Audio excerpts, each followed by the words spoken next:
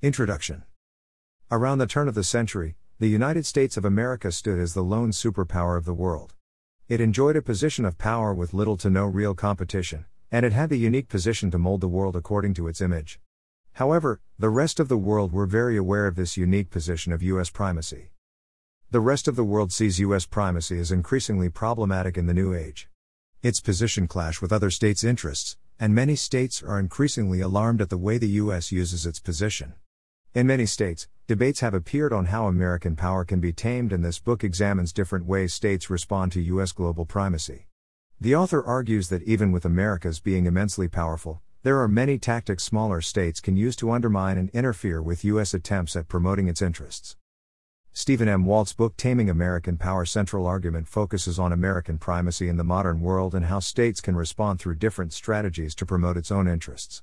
The goal of the author is to create an American foreign policy that considers what other friendly and oppositional states do when they try to tame American power. This will in turn, argues Walt, minimize opposition and maximize global support. Walt, 2005, p. 12. Furthermore, the book is also a normative look at U.S. foreign policy, as Walt considers what the U.S. should do with its position of primacy to avoid its problematic foreign policy history of the 20th century. Summary. The book is divided into 5 main chapters that tackles the different aspects of U.S. primacy. In the first chapter, Walt discusses the current policy of the United States primacy, where U.S. leaders molded a new world order of liberalism and global capitalism.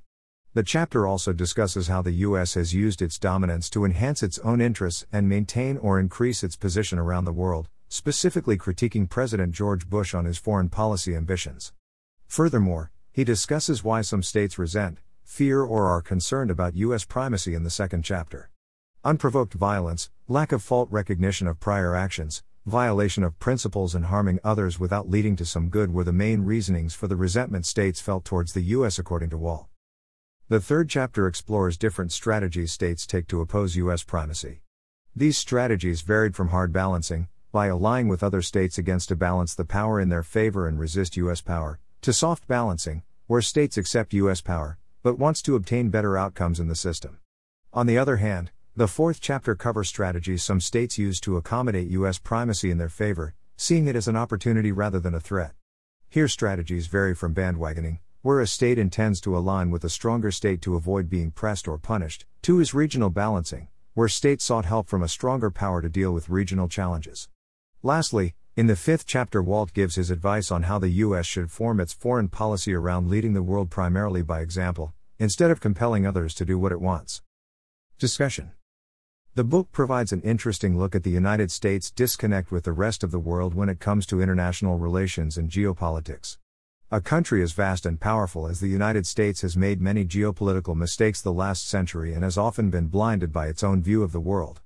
The author gives a good explanation of how other states view U.S. power and how they try to manipulate that power in its favor. Furthermore, he also discusses well why many states feel a resentment or view U.S. primacy with suspicion. However, when reading the book, you can very easily tell that it was written over 15 years ago and not recently. The author at many points uses the book to criticize then-sitting President George Bush for his government's foreign policy and mistakes, especially in Iraq, North Korea, and Afghanistan. While he brings up many good points, the world is quite a different place today than it was 16 years ago, and in some cases the book feels slightly outdated. However, outdated as it may seem, the points of the book stay quite relevant. Rather than critiquing the rest of the world for not supporting the American liberal values of democracy and freedom, Walt rather looks inward at what America does on the international arena. He criticizes the U.S. for hypocritical behavior, since it has a history of overthrowing democratically elected officials and putting in autocratic leaders that support America. Walt argues that the U.S. should rather scale down its colonization ambitions by limiting American involvement in wars and promote regional stabilization. Walt also manages to place its reader in the mind of leaders and citizens in other states to fully understand the foreign policy of other countries, even rivals to the U.S., which is critically important in a foreign policy analyst's role. Nonetheless, the book is very well written and the author shows his understanding of U.S. politics and foreign policy. The suggestion he gives for possible strategies the United States should use in its foreign policy strategy is very informative and interesting, and I did enjoy reading the book even when it felt quite dated at times. Something the author did discuss lightly a couple of times was the rise of China in the East, which is a topic that has become more discussed and pronounced in the last decade, and I wish he would go further into this topic in the book as it will most certainly dominate the IR field discussion for the coming decades. I can recommend reading this book, however, only if you keep in mind that some of the information is outdated and the world is quite a different place compared to nearly 20 years ago. However, the policy suggestion and theory discussion are as relevant as ever. The primacy of the United States is less clear today compared to back then, however, the general information given in this book is still quite relevant and interesting to further discuss.